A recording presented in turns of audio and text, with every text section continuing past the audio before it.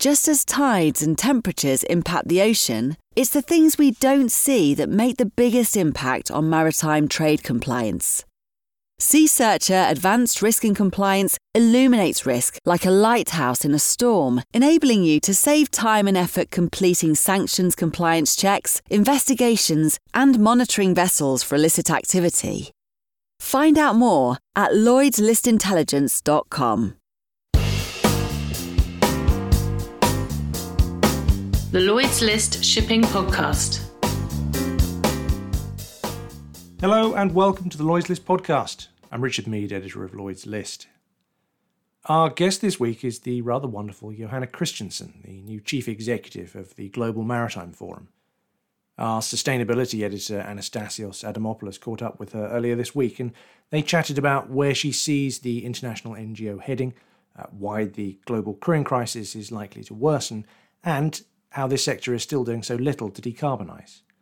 It's an important conversation to my mind because the GMF and its members represent the coalition of the willing, and their actions in so many of the big tectonic shifts that our industry is dealing with right now are ultimately going to test how much agency the industry actually has to deal with these challenges, in my view.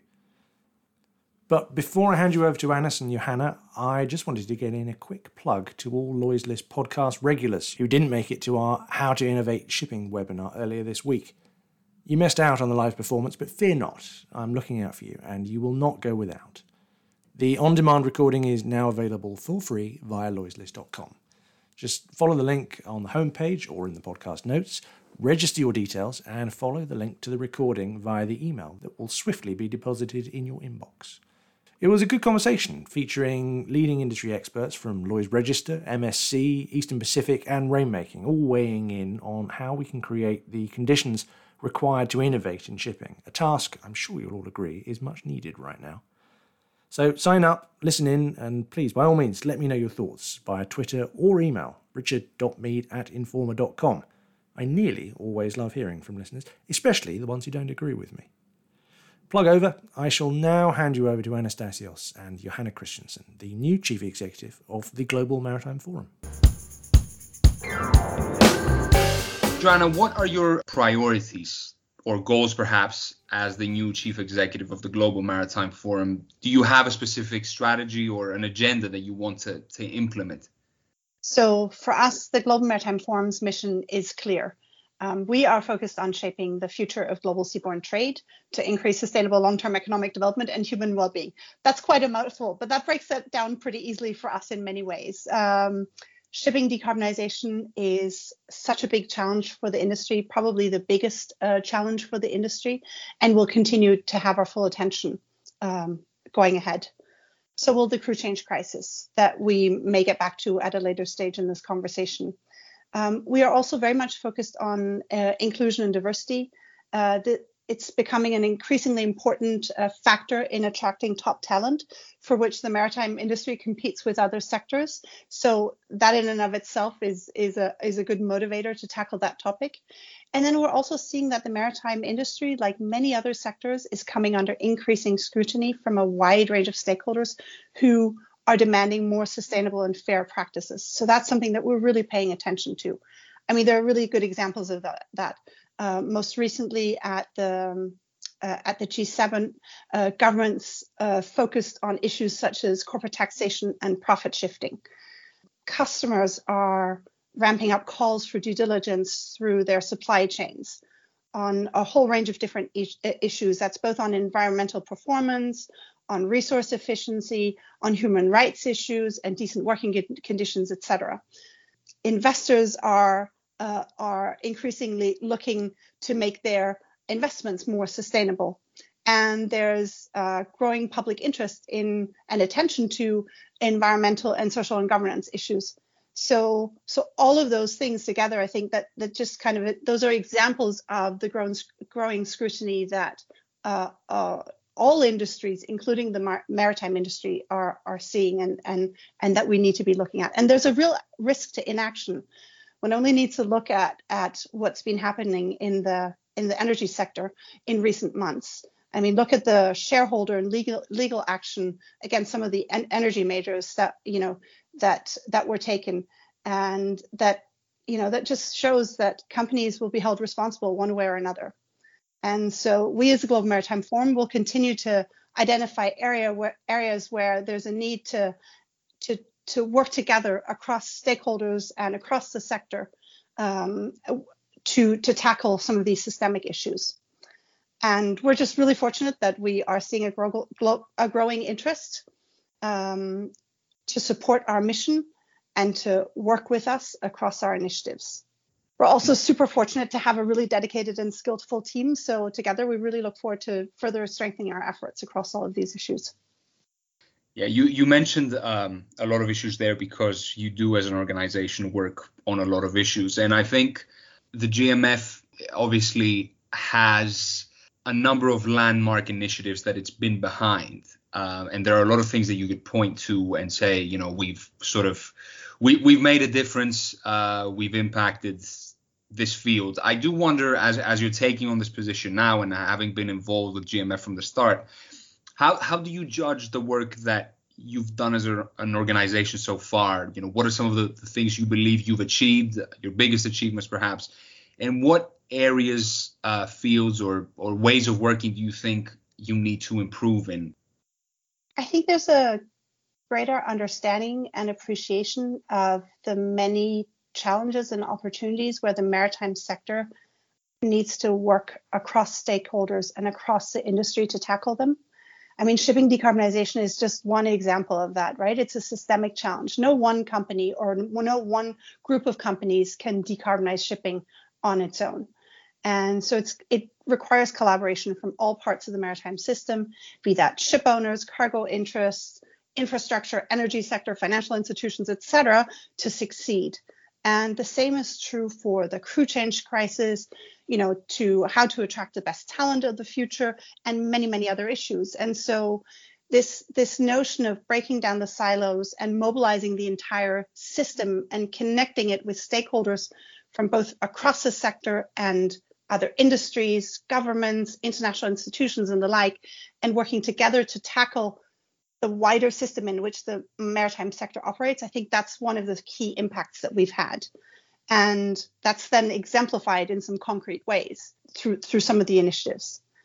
I think we also, we've really seen sustainability issues moving up the industry agenda. And that clearly comes out in our annual Global Maritime Issues Monitor, where we survey decision makers from across the maritime spectrum, and those issues are just moving up the agenda over the past few years.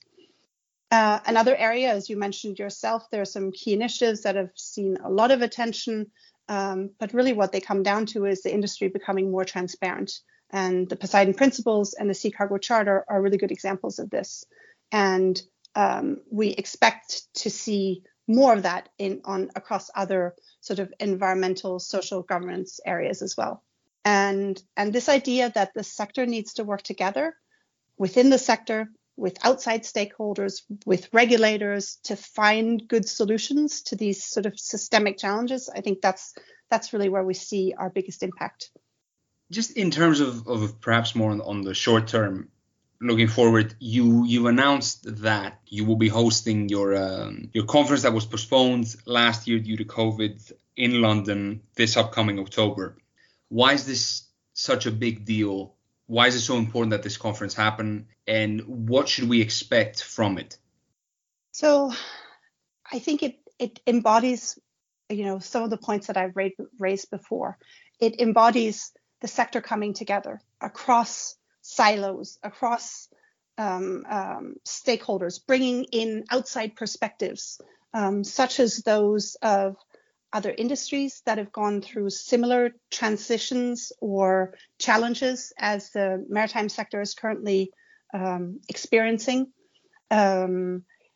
We've seen that in previous events as well, where we've been able to bring experts from other industries or from other fields that can really heighten the level of understanding about how one might tackle a given issue. I think the ability to come together and to work in really concrete ways together on tackling issues and sort of figuring out, how each each stakeholder, each participant contributes to solving a puzzle together. I think that's something that happens so well at that event, and is sort of the secret sauce, if you will, of our annual summit. And while we were able to do some of that in virtually last year, I think we very, very much hope that we can come together in person this year. That's certainly the plan. And we, of course, have to continue to monitor the situation, how, travel restrictions, et cetera, evolve over the coming months. But it's, we do anticipate that we'll be able to meet in person. I think perhaps, we're still in the middle of in some ways, the middle of the pandemic, and there are these perennial problems that the sector continues to face. I think the most notable one is the crewing crisis, which has emerged from the pandemic since last year. I think GMF obviously has been involved in initiatives to help resolve the problem, but we and I'm sure you still see that it's still quite extensive. There are still seafarers stranded at sea. There are still owners and charters who, are not helping with the resolution of the problem, obviously compounded by the restrictions imposed by different governments in the world. I mean, how do you, as someone who sort of works with the industry and the different sides of it, how do you judge the situation at the moment? Can you give us an overview of how, where things stand when it comes to this very important issue, and what more you think you could do when it comes to the crewing crisis?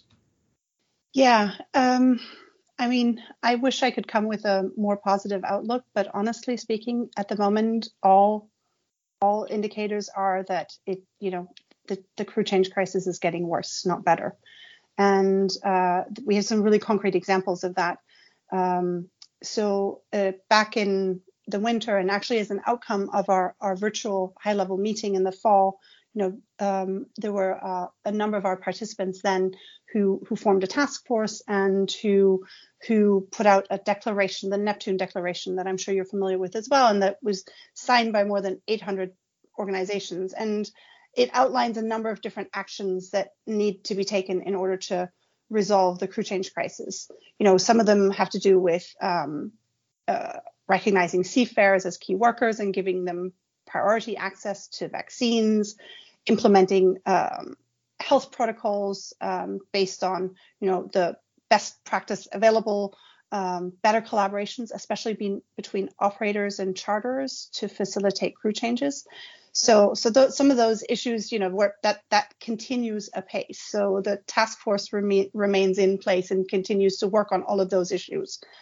But then, to better understand what's actually happening, and to there was a sort of a distinct sense of we need better data to understand what's actually happening, and to monitor and respond accordingly.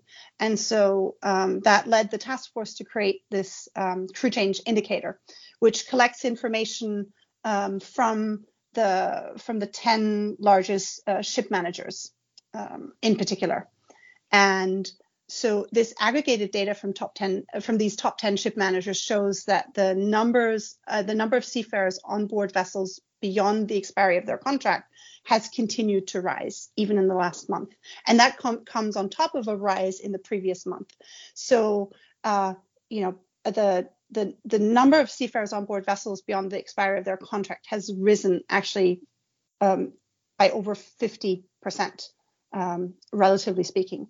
And that's on top of an additional significant increase in the number of seafarers that are on board vessels for over 11 months, which is sort of the maximum continuous period a seafarer should serve on board a vessel.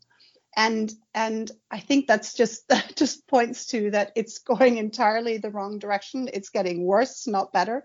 And certainly, and especially when you think about that the data that we're getting is presumably from some of those that are doing the most to actually tackle the challenge and to help facilitate some of the crew changes that are so desperately needed.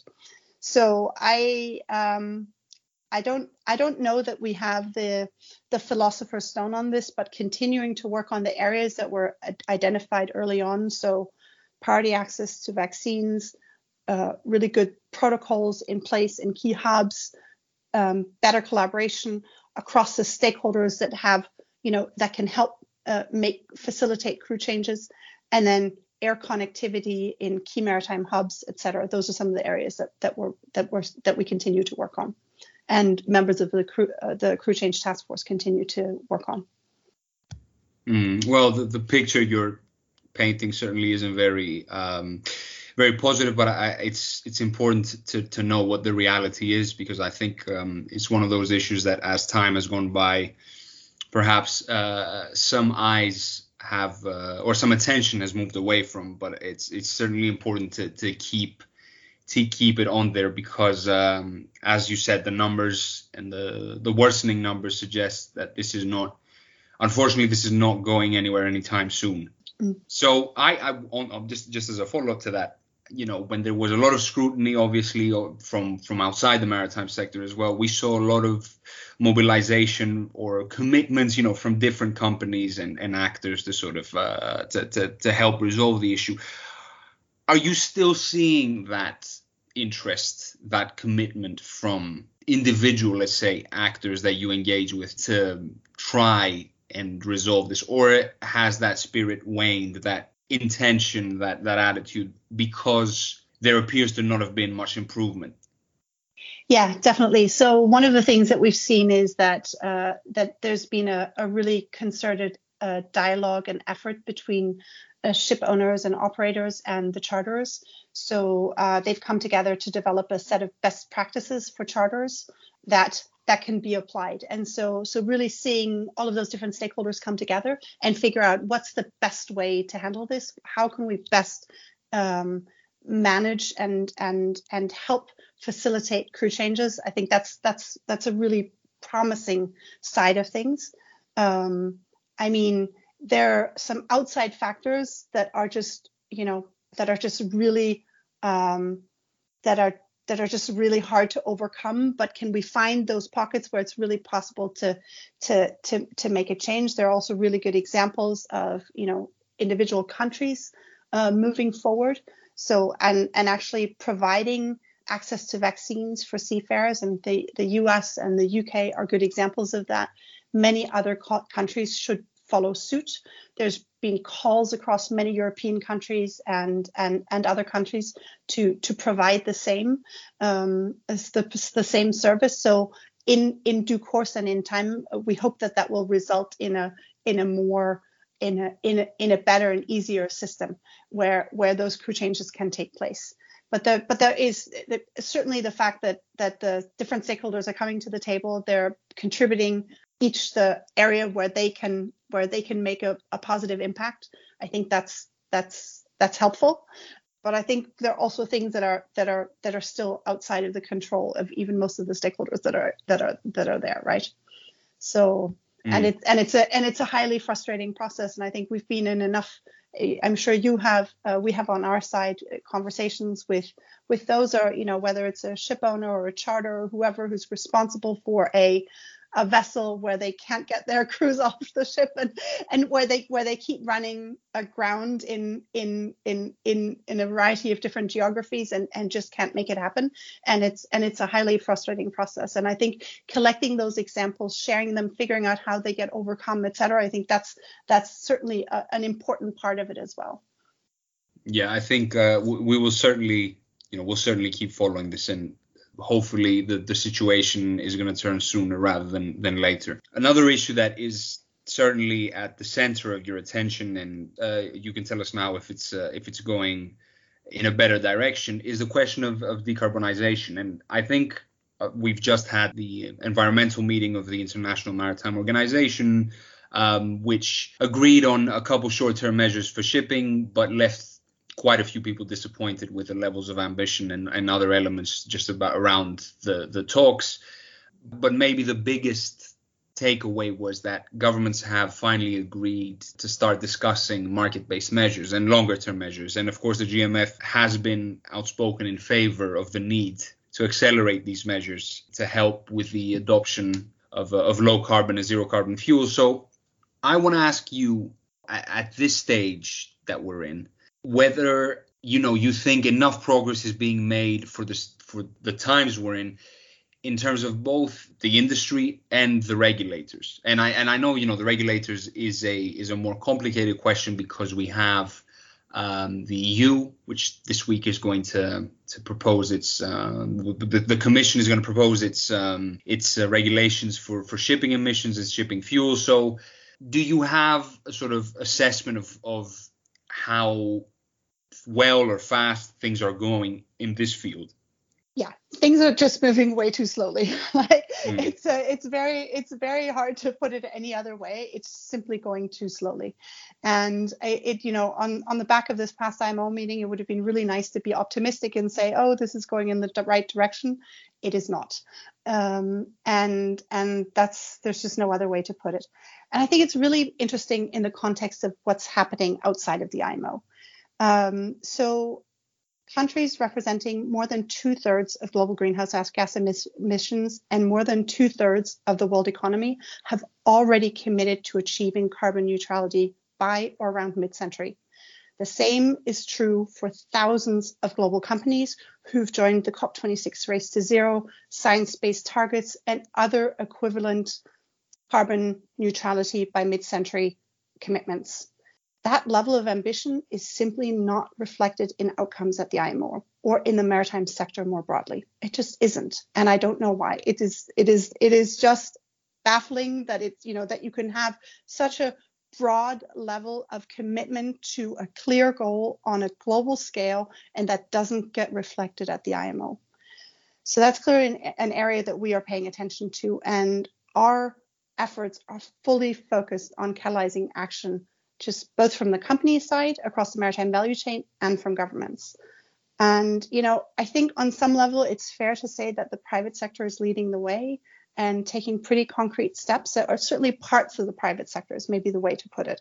Parts of the private sector is leading the way and taking concrete actions to make sort of zero emission vessels and fuels, the sort of the dominant competitive choice by 2030. But that really needs to be matched by more decisive government action, because without the policy frameworks in place to reach that ambition, it's just simply not going. Well, I don't want to say it's going to be impossible, but it's certainly going to be very, very difficult, and there will be a lot of losers in it. So from that point of view, in order to make that transition, on the timescales that we're talking about, we need that enabling policy framework. I certainly look forward to what's coming out from the EU later this week, and hopefully that can catalyze more concerted action at the IMO as well. One of the things before the next IMO meeting, which is in the end of November, is COP26, early November. Are you hopeful that is also going to be a catalyzer for change behavior and change willingness in the IMO? Yeah, certainly. I think there's a point of pressure. I mean, shipping was excluded from the discussions in Paris, and this is sort of the first big follow-up, if you will, the first big status meeting after the Paris Agreement, and that's part of its significance. And so, in a sense, there's really an opportunity to shed light on what is and isn't happening at the IMO. And so, from that point of view, it's a really great and it's a really great opportunity, frankly, to bring some greater clarity on what's going to be needed and how that might happen. And also to close the loops on. So it's to sort of give a little bit of to figure out what's in that discrepancy, if you will, between the sort of the global ambitions, if you will, and the ambition level that's being set at the IMO. And that's both on the short and the long term, right? Because it's both about the sort of the end objective, the 2050 objective, which is not set at, which is not aligned with the Paris Agreement yet, and on some of the shorter term actions that will help us reach some of those interim goals that we need to achieve in order to achieve the end objective. So one goal that we've set for the Getting to Zero Coalition is reaching at least 5% zero emission fuels in international shipping by 2030, as part of that wider objective of commercially viable zero emission vessels operating along deep sea trade lanes. And, that's going to require collaboration across both maritime and a sort of ecosystem of companies and governments. And, part of it is around the technologies. While the technologies to build zero emission vessels and produce zero emission fuels certainly exist, they need to be further developed and especially tested at scale to ensure that they are safe and reliable and clean, etc. And that's why so much of our work, both in the Getting to Zero Coalition and within Mission Innovation, is focused on facilitating industrial scale demonstration projects that involve the full value chain.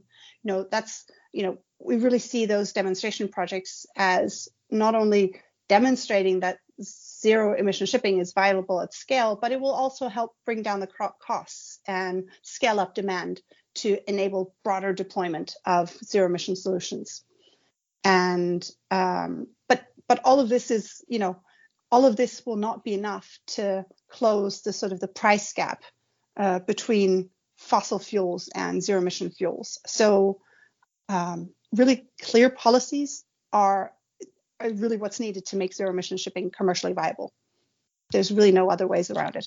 And it's frustrating, especially because you can really see the opportunities that shipping decarbonization creates, just in terms of new growth and job opportunities. And that's not least in developing and emerging economies, where you could really see some of those new technologies and the new fuels creating a ton of new opportunities. I don't know if you saw our recent study that was developed by Ricardo and the Environmental Defence Fund that explores South Africa's potential to supply the global shipping industry with zero carbon fuels. There again, EDF has done similar reports about Chile and Morocco before. Likewise, for South Africa, really explores a significant potential due to location, resources of renewable energy, economic makeup, etc., so that South Africa could produce and export green hydrogen-derived fuels in the future, and really have that be a catalyst for economic development, opening up new export markets, creating jobs, etc. So there's a tremendous opportunity there. And so how do we unlock that opportunity and make sure that gets recognized in international fora, and that the enabling environment gets, and the enabling frameworks get put in place to unlock that potential? Joanna, thank you very much for joining us today. Thank you, Anastasios.